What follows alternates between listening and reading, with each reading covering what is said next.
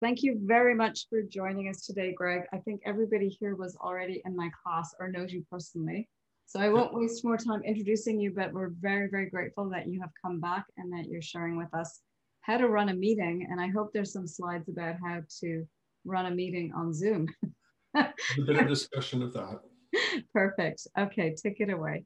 Sure. So I think I have met everybody, but a quick recap. My name's Greg Wilson, and the single most useful skill I ever learned wasn't programming or double entry bookkeeping or how to throw frisbee. It was how to run a meeting.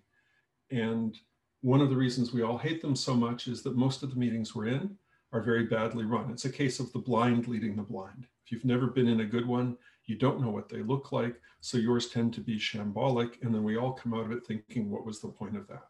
So, first and most important thing, there are people who spent their lives studying this and boiling it all down, and you don't have to invent stuff yourself.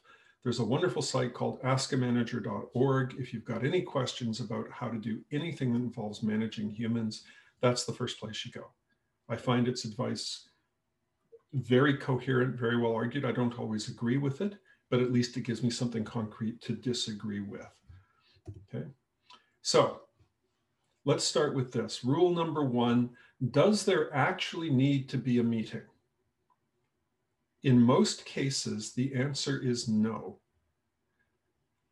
If the purpose is to inform people, then send an email, create a Google Doc and share the link. The only reason that you would do that in person is if you're expecting questions and debate that can't easily be answered electronically. Second reason people have meetings is to consult, and most consultation is a pretense. Most consultation is really just informing you and giving you a chance to vent, but we're going to go ahead and do it the way we planned anyway, in which case, please just send me the email. It only really counts as consultation if people have a vote or a veto. Right? And if they don't, treat it as case number one. If the goal is to discuss things, then yes, absolutely have a meeting. It is often the fastest way to achieve consensus and to get some kind of agreement or decision, but it only works in two cases. The first is small groups, and small means half a dozen or less.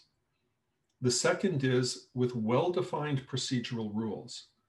If you watch, for example, Parliament, it may look a little shambolic on TV, but that's because they're showing you the shouty bits.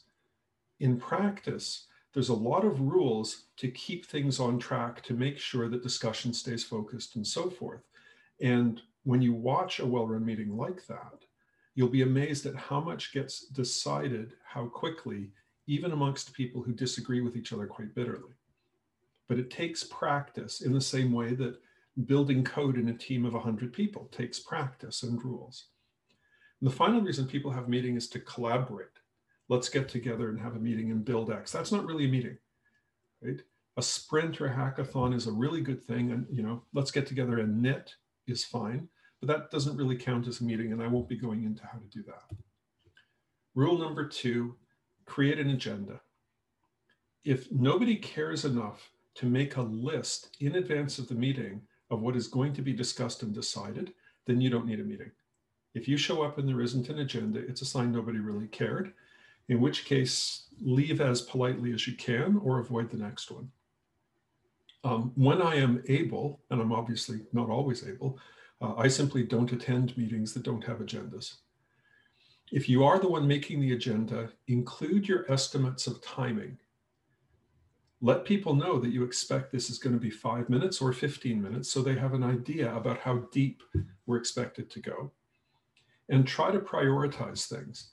I have been in meetings where, and yes, this was academic, but I've seen the same thing happen in industry, where 50 minutes was spent arguing over the coffee and 5 minutes was then left over to agree the budget for the coming year.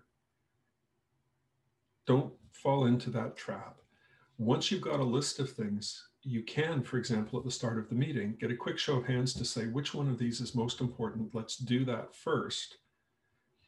Please don't say, here's a bunch of small items, let's knock them off first and leave time for the big one, because the small ones always take more time than you expect. and then you're short of time for the big one. And finally, plan to end early. These days, I schedule my time in 45-minute blocks with 15 minutes of gap. In practice, that means that I've got 5 or 10 minutes of gap because things will often run over. And the quote there is a modified version of something my wife told me once. The basic unit of time is the bladder. And I said, well, I've never thought of it that way. And she said, you've never been pregnant. Okay. There are physical limits. I have a bad back. I believe Peggy does as well. I can't sit through a 3-hour meeting any longer. So I have to break things up into chunks of 45 minutes to an hour so that I can get up and do a few stretches in between. Otherwise, I'm in agony and I can't concentrate. Other people will have other issues. You don't have to ask what they are, but you can plan for it. Rule number 3, have clear rules for making decisions.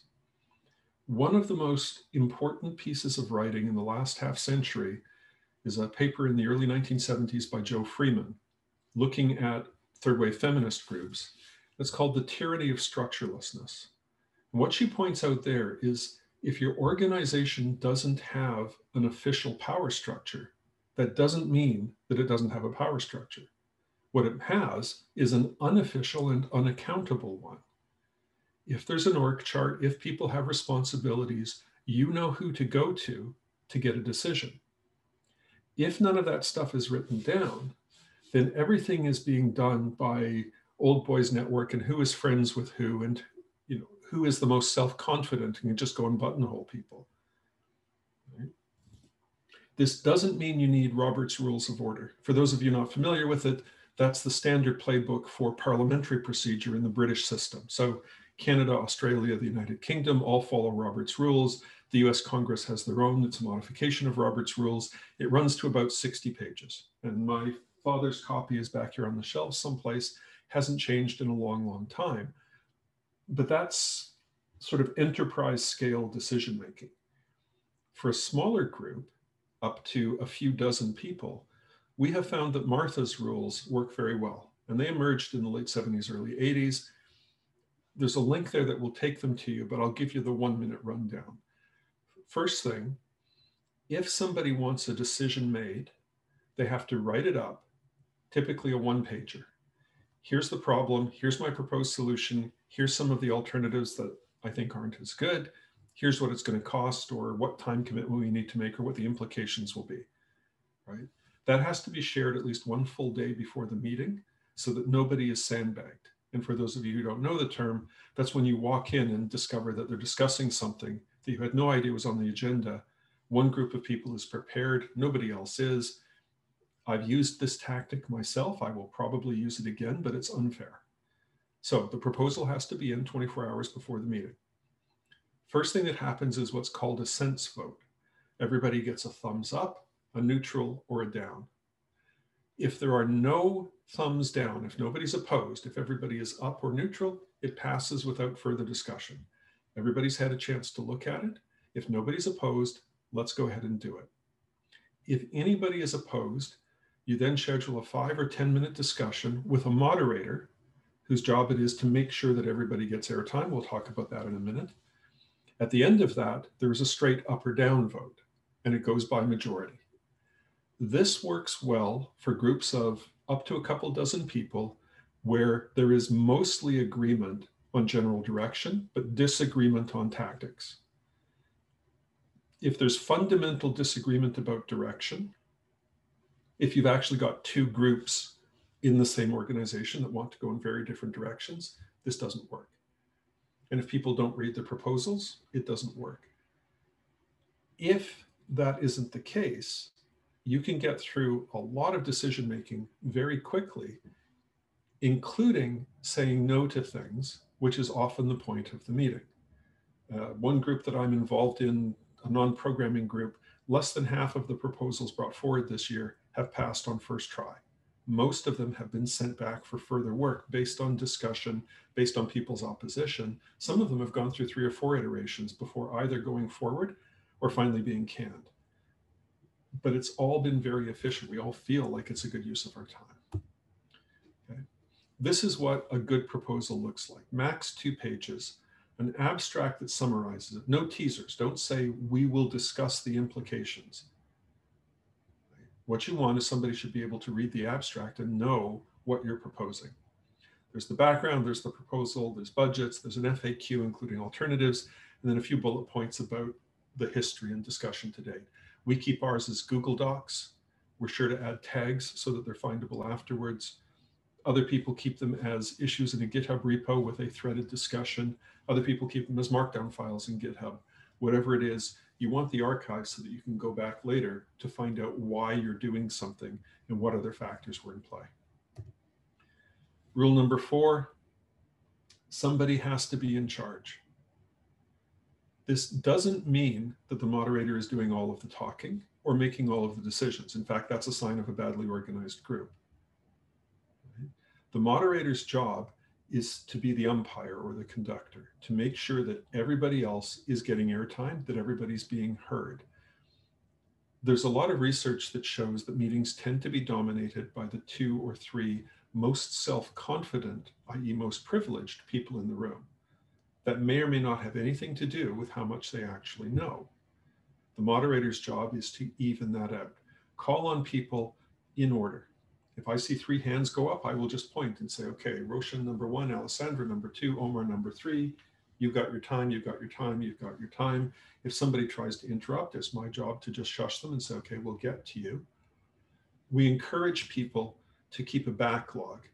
If Roshan is talking, everybody else who's got questions should be jotting them down and crossing them off as they get answered, so that by the time he's done, the only questions left are the ones that are relevant.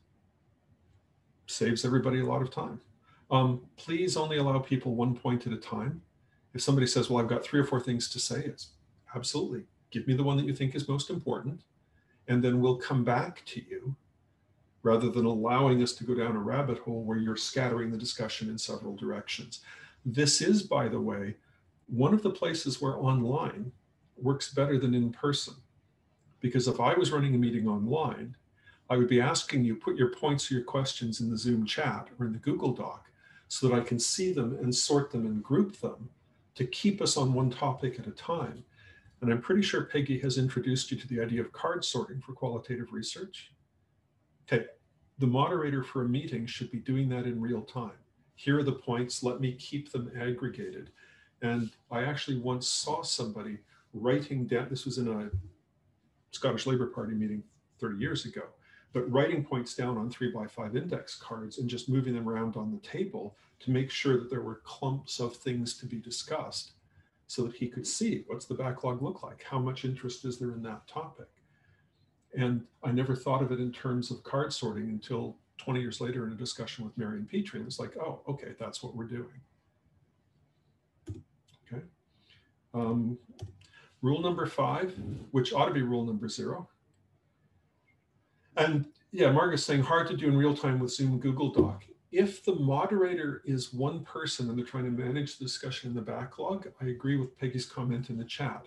But if you've got a co-pilot, if you've got 2 people ganging a meeting, one person is calling on people, keeping the discussion flowing, and the second person is the one who's managing all of those offline resources, grouping things up. And I don't know how many of you have worked in restaurants, but in a large, well-run restaurant, you'll see a similar sort of dynamic. There is a maitre d' whose job it is to get people to their table, to make sure that everybody is smiling, to do the laps. But there's probably a lieutenant whose job it is to make sure that the order for table number 5 is queued up and what happened to that woman's coat and so forth, so that the maitre d' can focus on what she's supposed to focus on. Again, it takes a little bit of practice to do this, but it's a similar skill to teaching online. If you've got a class of 30 people, the professor should be focused on delivering the content. Their co-pilot should be the one focused on queuing up questions, answering the easy ones, bringing everything forward. And I'm going to be very interested to see how quickly those skills evolve now that so many of us are working that way. So rule 5, require politeness. Right? All other rules are really a special case of this one, because the sincerest form of politeness is treating other people's time as if it was valuable. So no technology during in-person meetings. Right? Anybody who says they can multitask or they're listening with one ear or whatever is basically saying that they're more important than you are. So all devices go into politeness mode.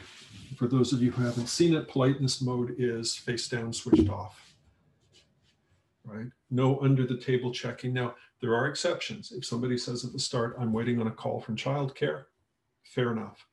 But anybody who's got their laptop open in an in-person meeting isn't paying attention to the meeting. If you force them to unplug, the meeting will be over faster, right? In the same way that if you told my dad he couldn't smoke in the car, he would drive faster, right?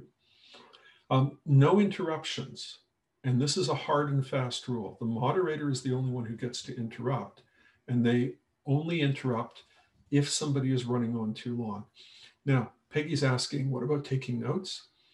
I insist on handwritten notes during a meeting precisely to avoid the distractions.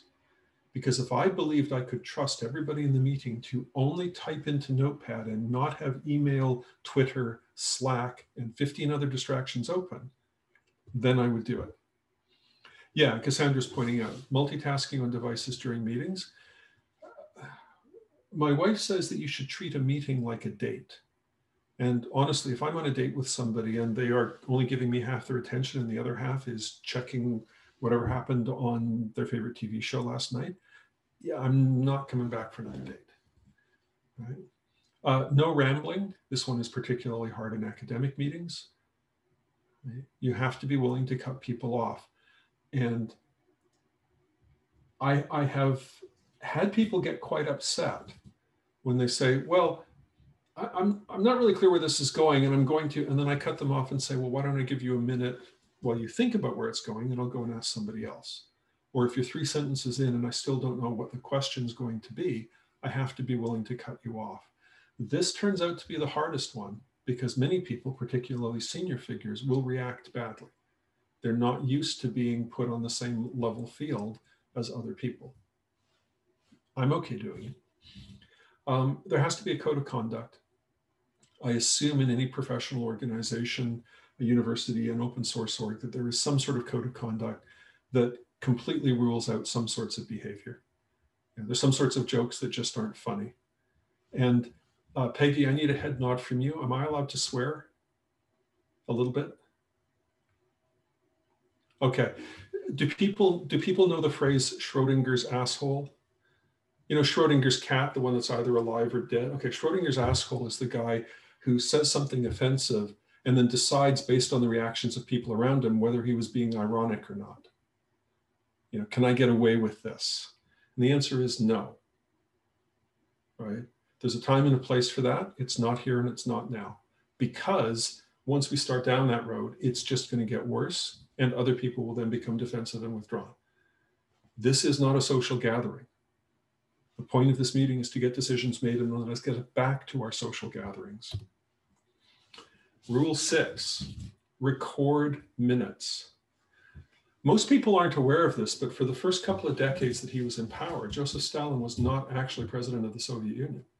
He was the general secretary of the Communist Party. He was the one who got to draw up the agenda and take the minutes, which meant he was running things. If I'm the one who gets to write down what happened, I'm the one who gets to decide what history is. Right? So, why do you write it down? First and most obvious, so the people who couldn't make it will know what happened. What was decided? It doesn't need to be verbatim, but every important decision or every important new fact needs to be recorded. Second, you want the people who were there to be able to agree on what was happening. I can't count the number of times I've looked at the minutes of the meeting and said, wait a second, I didn't agree to do that. I said I'd think about it. Right? And even if I did agree to do it, I didn't say I would do it on my own or by them. Right?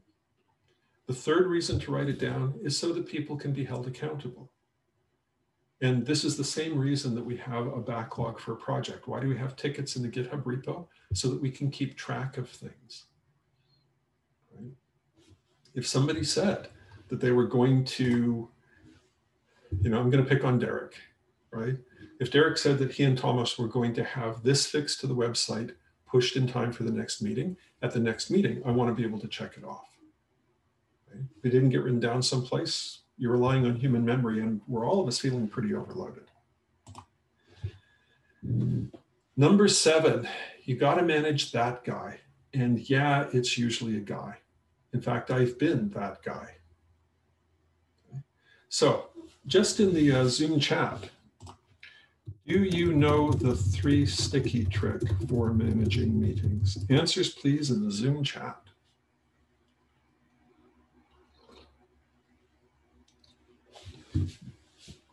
Okay, I am about to make your life measurably better. Start of the meeting, everybody gets 3 sticky notes, right? Or 3 pennies or 3 jelly beans, 3 tokens, okay? Every time you talk, it costs you a token. When you are out of tokens, you are not allowed to speak until everybody has used at least one, at which point we reset and start over. This ensures that nobody is talking more than 3 times as often as the quietest person in the room, and it completely changes the flavor of the meeting. This was done to me in my second startup to get me to shut up. Because like a lot of people you've met, I acted as if no matter how many people were in the room, I should be talking half the time. You've met me, right? I wasn't aware of what I was doing until I'd run out of sticky notes 15 seconds into the meeting. It's like, I have to be quiet now. I've been using this for over 20 years, and I have seen grown men pull $20 bills out of their wallet trying to buy a sticky note because they're jonesing for the sound of their own voice. And across the table, there's a woman, and yes, it's always been a man and a woman, and she's got her 3 sticky notes and a great big grin, because what she's thinking is, now you know what it feels like to be me. A lot of people get trampled in meetings so often that they stop trying to contribute because they know that as soon as they start talking, somebody's going to roll over them. Once you have a visibly fair mechanism for enforcing equal airtime, there's now room for everybody to contribute. It's not just that it keeps it fair, it's that you can see that it keeps it fair, and it's essentially a promise that you're going to get at least some chance to air your opinions. It sounds like a small thing, but here's something I would really, really like some grad student on the call today to experiment with, and I promise you will get a highly rated and much read ICSE paper out of it. Okay. There is a non-programming group that I'm involved in that has a hard and fast rule: 1 message per person, per topic, per day. Because what we found was that, I would wake up here in Toronto and there would be 85 messages in a thread back and forth between people who are in Poland, Italy, and the United Kingdom. And I'm just going to throw out my hands and say, I can't get into this. Like, how am I going to contribute? I'm already behind. I'm feeling swamped, right? Once we rocked in this rule, which is the equivalent of the 3 stickies trick, what we found was that a lot of people who were firing off lots of quick emails would now stop and think, do I want to burn my 1 message on this topic today on this particular point, or do I want to wait and think and put together something a little more coherent? It made room for other people. It didn't just slow down the people who were talking before they thought. It made space for the people who needed more time. And I don't have any data on this, but I believe that it particularly helps people who are marginalized because of gender, because of race, or because they've got poor English skills and it just takes them a bit more time to compose that message. This would be almost trivial to add to something like Slack or to an email list manager. What effect does it have? Okay, that's a studyable thing, right? And if we're looking at practical steps towards making organizations more inclusive, making sure that people have a chance to be heard and that they know that, seems like a pretty good step. Another tactic for managing that guy is interruption bingo. Start of the meeting, you just make a little bingo card. Everybody's name goes on the rows and on the columns. And every time that Cassandra interrupts Anthony, I put a check in the appropriate box. Every time Sarush interrupts Derek, I put a check in the appropriate box. After about 20 minutes, you will see that the same 2 or 3 people are doing all of the interrupting. And you might very well see that there are some patterns in who's being interrupted. Right? Hold it up. Oh, look, this is a problem. We need to fix this. True story, about 5 years ago, a woman at Stanford began collecting data like this in faculty meetings and shared it with her colleagues to show that the same 2 or 3 faculty members were constantly interrupting and trampling other people in her department. The faculty's response was, stop collecting that data.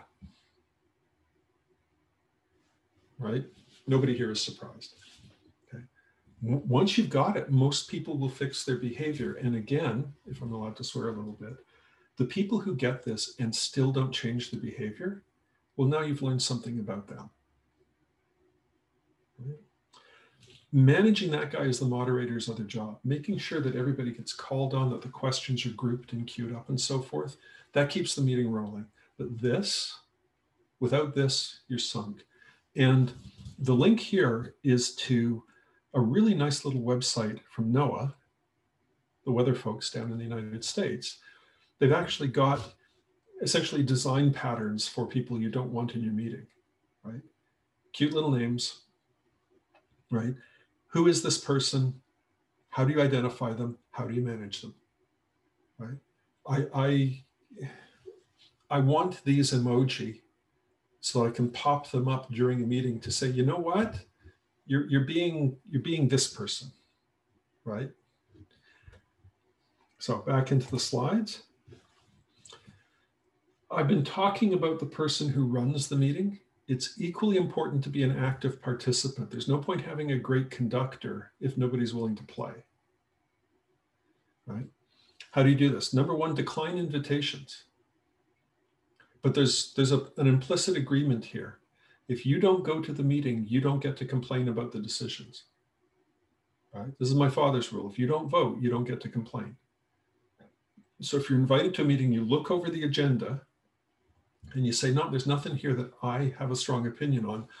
I hereby cede all of my authority to the people who do attend. I abide in advance by their decisions. If you're willing to do that, that's great. The smaller the meeting, the faster the decisions will get made. And I actually do this pretty frequently. There are 2 or 3 people that I think I am aligned with enough that I'm willing to let them proxy my vote or even just speak on my behalf. But I still show up sometimes. This, again, is one of the reasons why you want to have the agenda at least 24 hours in advance. People need to be able to make this decision, right? Take your own notes. As I said, jot down things as the meeting is going on. It helps you organize your thoughts so you ask more intelligent questions. That makes you look smart. Pause before speaking. This is particularly important online. Pausing before you speak increases the chance that you're going to come out with a coherent sentence. But what we find with online communication is that because we don't have nearly the same sort of peripheral awareness of people's body language, we're far more likely to interrupt. Peggy might have one more sentence to get out, but she's paused for breath. And so I jump in and grab the microphone. And again, I don't have data on this, but people do, that there seems to be a lot more trampling in online meetings because of these synchronization effects. It disadvantages people in the end of slower connections.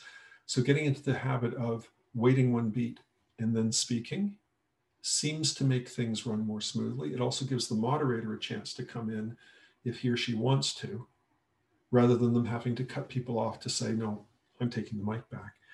And putting down your hand. Zoom and other tools have a mechanism where you can raise your hand to get attention. Feel free to cancel that if somebody else has made the point. It helps if you say, putting my hand down because Daniel's just said what I was going to say or just asked what I was going to say. Just helps the moderator stay on track. So what about doing all of this online? No mixed mode meetings. And this is actually a rule at my current employer and at several other tech companies that I know. If anybody has to be online, we all go online because otherwise the online people are tremendously disadvantaged. 3 people in a room and 2 remotes, the 2 remotes might as well not be there. And yeah, it feels a little bit silly if you're in an office building to go and find 3 cubbies to have a meeting when you could get together, but it's the fair thing to do. And the fact that you're trying to be fair also sets the tone for the meeting. Obviously less of an issue in this era of lockdown, but sooner or later we're going to be able to get back in person. Don't record the meeting without willing consent, and the willing part is important. If you say, I'm going to record this, does anybody mind? You're putting a lot of pressure on people. This kind of decision tends to be made once per group and then inherited, which means that new members don't really get a vote. Somebody decided a year ago this meeting was going to be recorded. Now I've joined the group. I'm not really comfortable with it being recorded, but I don't really feel like I can protest. Check in periodically and anonymously. And if you don't understand why it's an issue, if you've ever been the target of a stalker or harassment, the prospect of video of yourself escaping your control on the internet is pretty scary. So the onus should be on people justifying the recording, not on people saying no. It helps, unless this is a regular group, to review the meeting protocol at the start. This is what goes into Zoom. This is what's in the Google Doc. Here's how you indicate that you want to ask a question. Here's about how long the moderator is going to let people speak before cutting them off. If the group meets regularly, you don't need to do this repeatedly, but anytime there's new members, or for the first couple of times with a new group, it helps to remind people of the ground rules. I take the minutes in a shared doc. These days, I just throw them straight into a Google Doc rather than handwritten minutes and then transcribe.